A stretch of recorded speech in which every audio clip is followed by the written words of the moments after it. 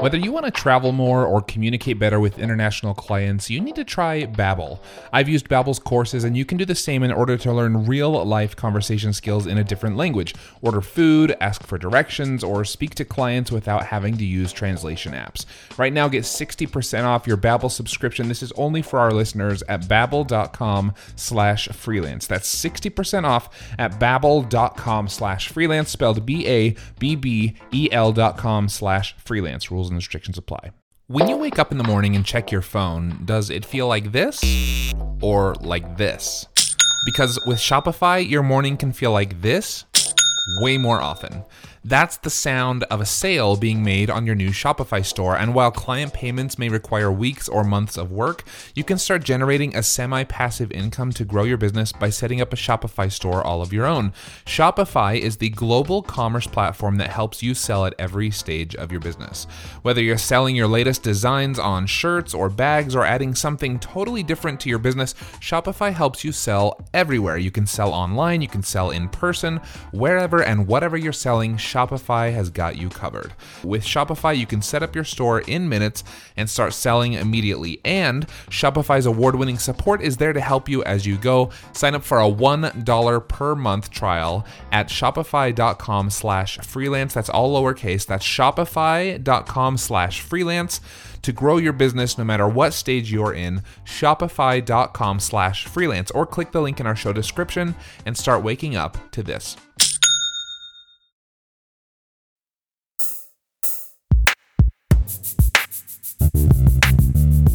Season 2 of Freelance to Founder is brought to you by &Co. At &Co, they pair you with a real-life human being and a cutting-edge app to help you start, manage, and scale your freelance business. To learn more and try &Co free today, visit and.co. That's and.co.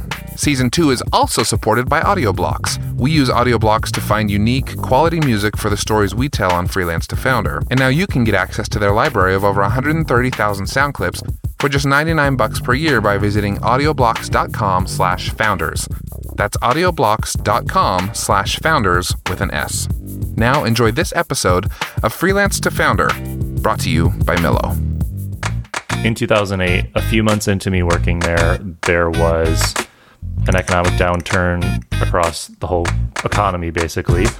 And at Boeing, they decided they were going to lay off, I think it was like 7,500 or 10,000 employees. So fairly big chunk of people. And in my role in the financial job that I had a spreadsheet that was every single person at the location I worked at. It was about 600 people, and how we were going to get that 600 people down by 40 people in, the next 6 months.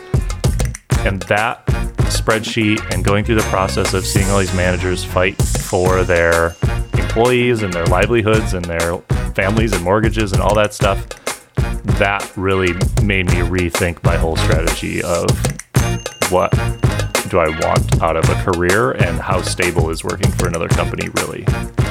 For Millo, I'm Brandon Hull, and this is Freelance to Founder. In this episode, you'll meet Caleb Wojcik. He's the videographer behind numerous videos you've probably seen online. And I literally mean behind those videos.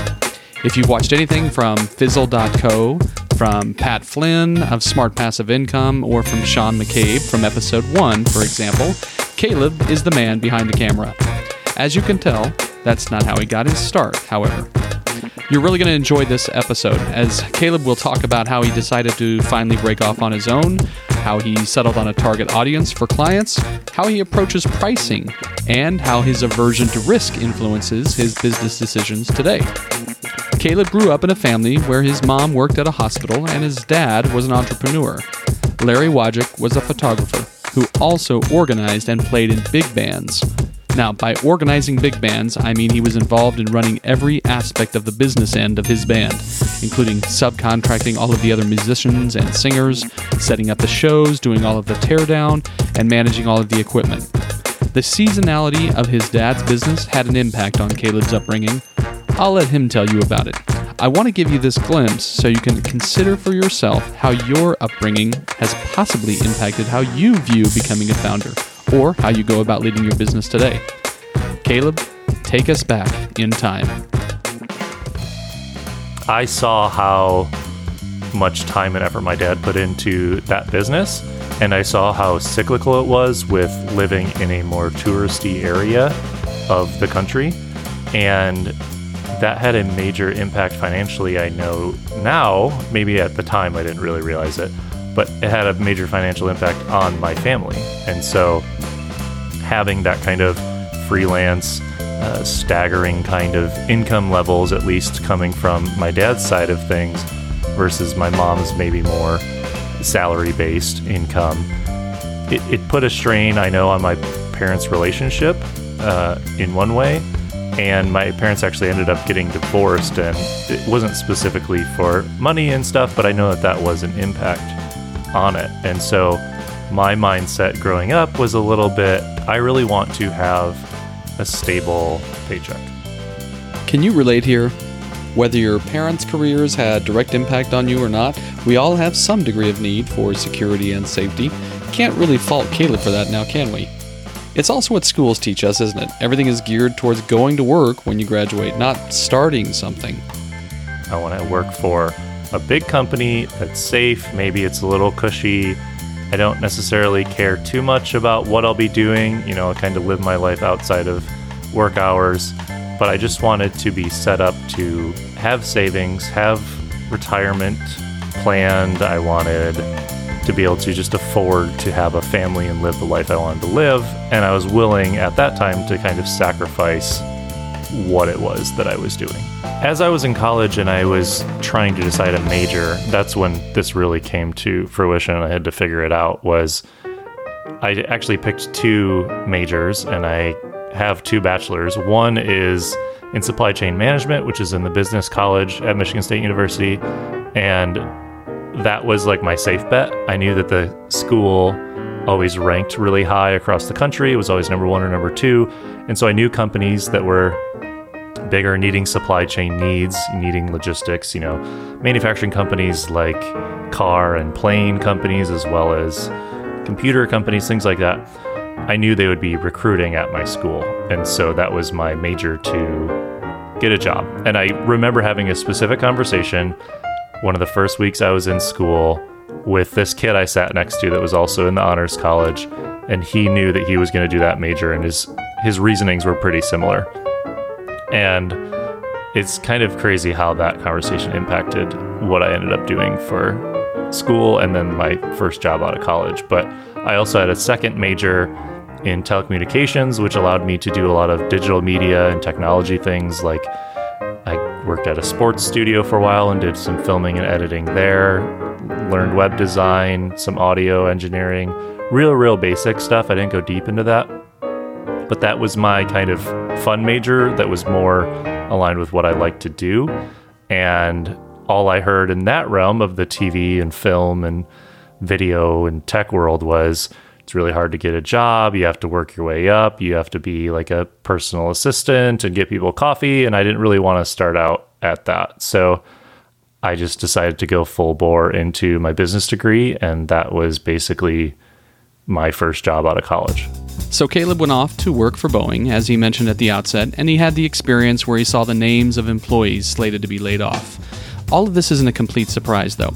It's the 2000s we're talking about here. And working for more than one company is the norm. Caleb didn't depart Boeing immediately, though. I knew that working at a big company for 30 or 40 years, in this kind of environment, economy, and for my type of life that I want to live, is maybe not the best together. So yeah, I decided that I wanted something else, and it took me a long time to figure that out. It was years later that I actually left my job at Boeing, and I had tried a bunch of things. I tried making a video game with my friends. I started blogging about personal finance and just reading books on entrepreneurship that I would get at the library, and I just tried a bunch of different stuff and eventually was able to find a job working for a blogger. Whoa, working for a blogger? What a huge change of pace in one's career. Caleb wasn't ready to go out on his own, despite the side pursuits he mentioned putting his fingerprints on, and he did a very small amount of freelancing, mostly in web design, so he went to work for Corbett Barr, the writer running the highly successful blog ThinkTraffic.net. Yeah, and I mean, even now, I mean, we're recording this in 2017, is maybe a little bit more normal to work for a blogger. Like, Blogger is more of a profession for certain people, or maybe not the whole world thinks that, but I know that's something that a lot of people that I'm friends with are trying to change, trying to make blogger a legitimate word as a profession. But in 2011, it was a little riskier, I would say. What going to work for Corbett did do for Caleb was develop numerous skills tied to building an online and a virtual business. It opened his eyes to what someone can accomplish with digital versus the traditional offline corporate world. Corbett and Caleb later teamed up with Chase Reeves as they built Fizzle.co. Fizzle is a series of online training courses and a vibrant community of people eager to build their own online businesses in whatever niche or industry.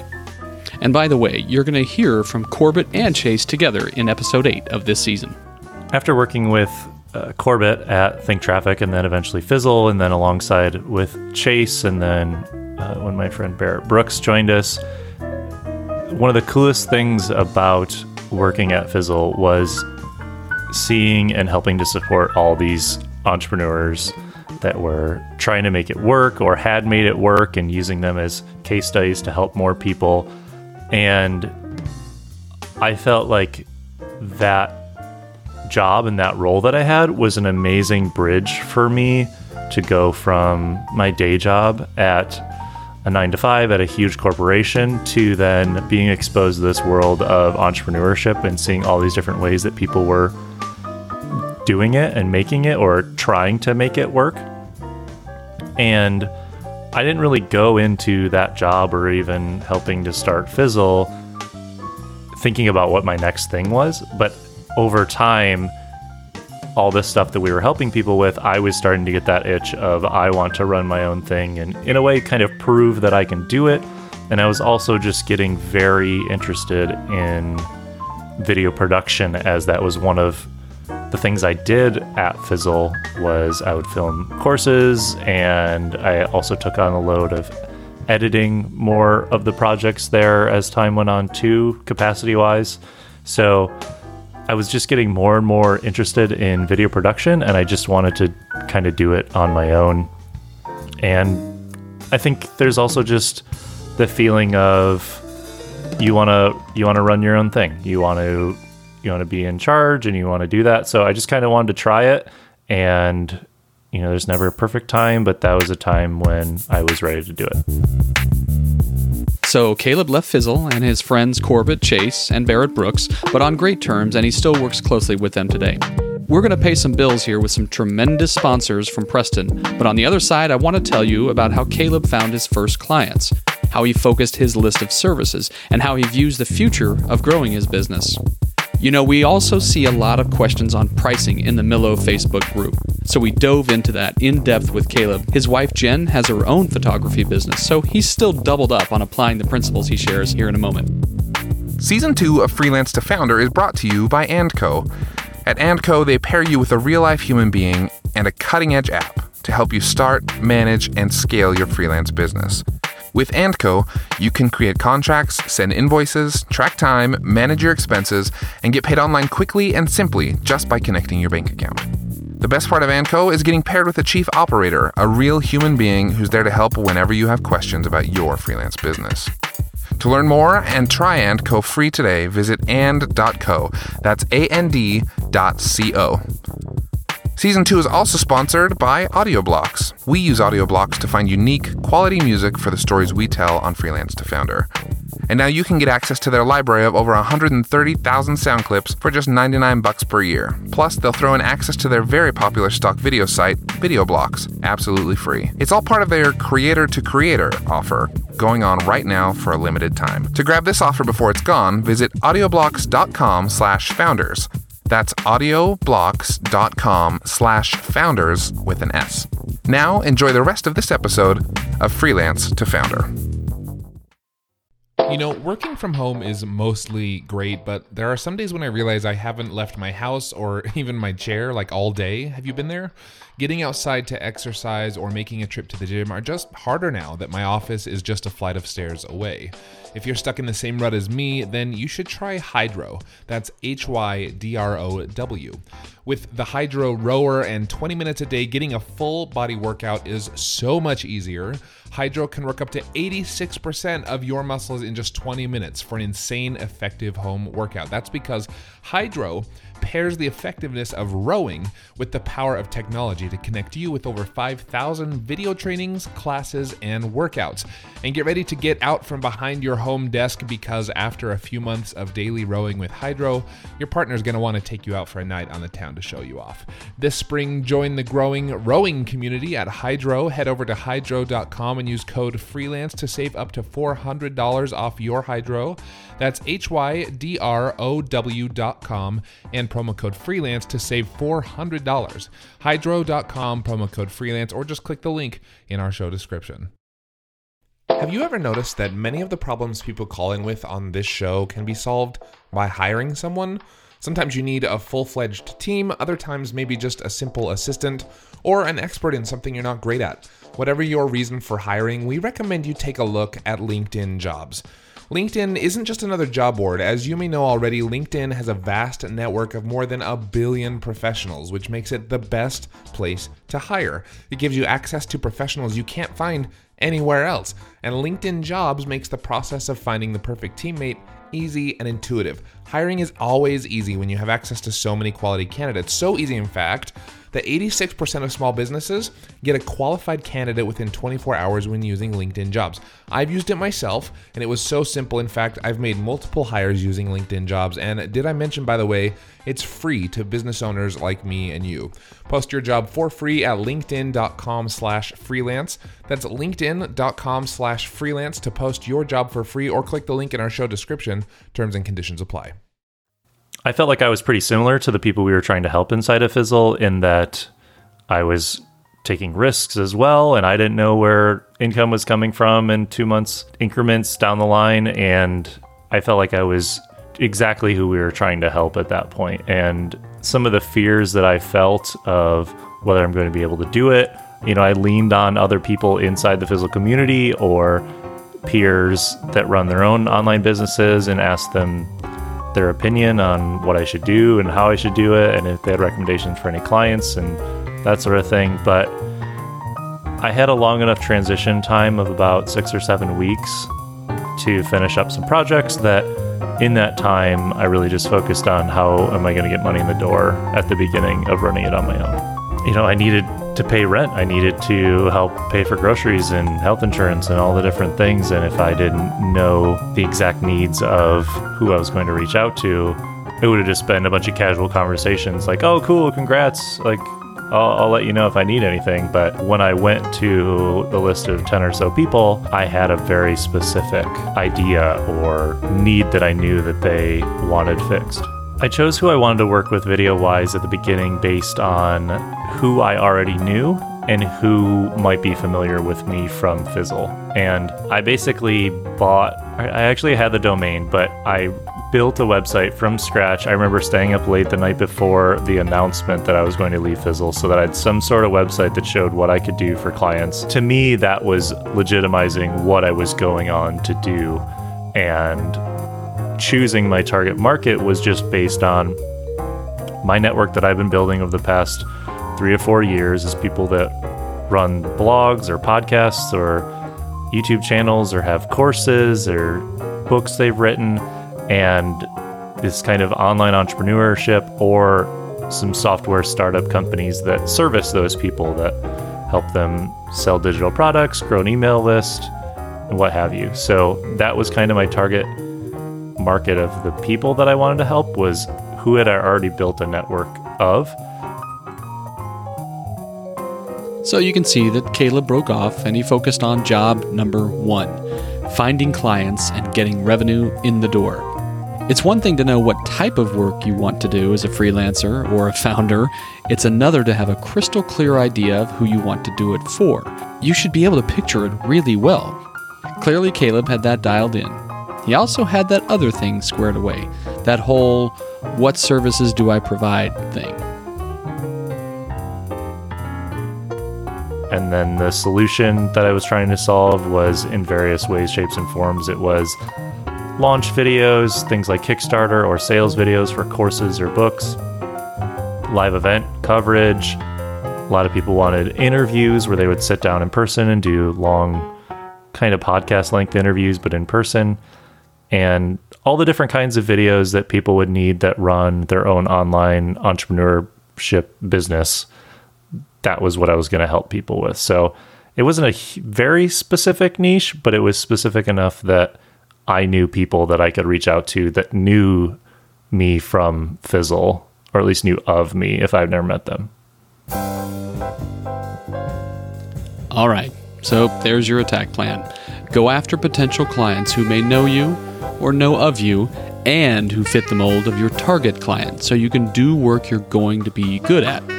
But what about how to price your services? We cover this with others in Season 2. It's an important topic for both freelancers and founders. So how do you make sure that you're not giving away too much in terms of profit, but also not turning potential customers away by being greedy? Caleb has advice that's come from his own and others' experience here.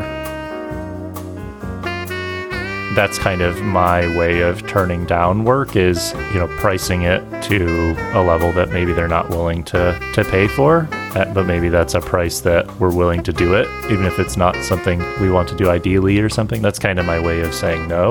I think when you're thinking about pricing at the beginning of starting your business, it's really hard to draw the line in the sand when you need, to eat and to keep the roof over your head. It's important to try not to give up too much just because someone wants to negotiate. I always try to, with price, if they're wanting to pay less, then we figure out how we can still reach their goals while changing the scope. So that means maybe it's less time filming, or it's an easier edit during the process, or they take the responsibility of planning the video more and scripting it fully, or what have you. So whenever possible, I try to negotiate price by, removing things that were in the initial proposal. But it's really hard when you're getting started to do that and to kind of stick to it. So what I recommend people do is, maybe they just have a percentage where it's like, I won't go below 70% or something. And it's also helpful when you do go down in price after saying, let's say you were doing something for $10,000 and you are ending up doing it for $5,000. Kind of set the stage with that client that you're willing to do it at a discount for XYZ reasons. And if you're going to do another project with them, it'll be at your full prices. And that kind of sets the expectation for if they refer someone to you also. All right, so this whole pricing thing, it can be sticky. How you handle it is as much art as it is science, but Caleb can definitely help you think through it a little bit more scientifically. It's important to know why you're taking a job, and there's kind of 3 reasons why I take a project, and someone else has told me this as a framework, but I really like it. And it's, you do it for the money, you do it for the people and the connections, or you do it for the creative part of it, which to me, that's like, okay, I will like doing it, and this will also look good in my portfolio. So whenever possible, I try to have at least 2 of those things. At the beginning, maybe, you just do it for the money. You just kind of need to get started.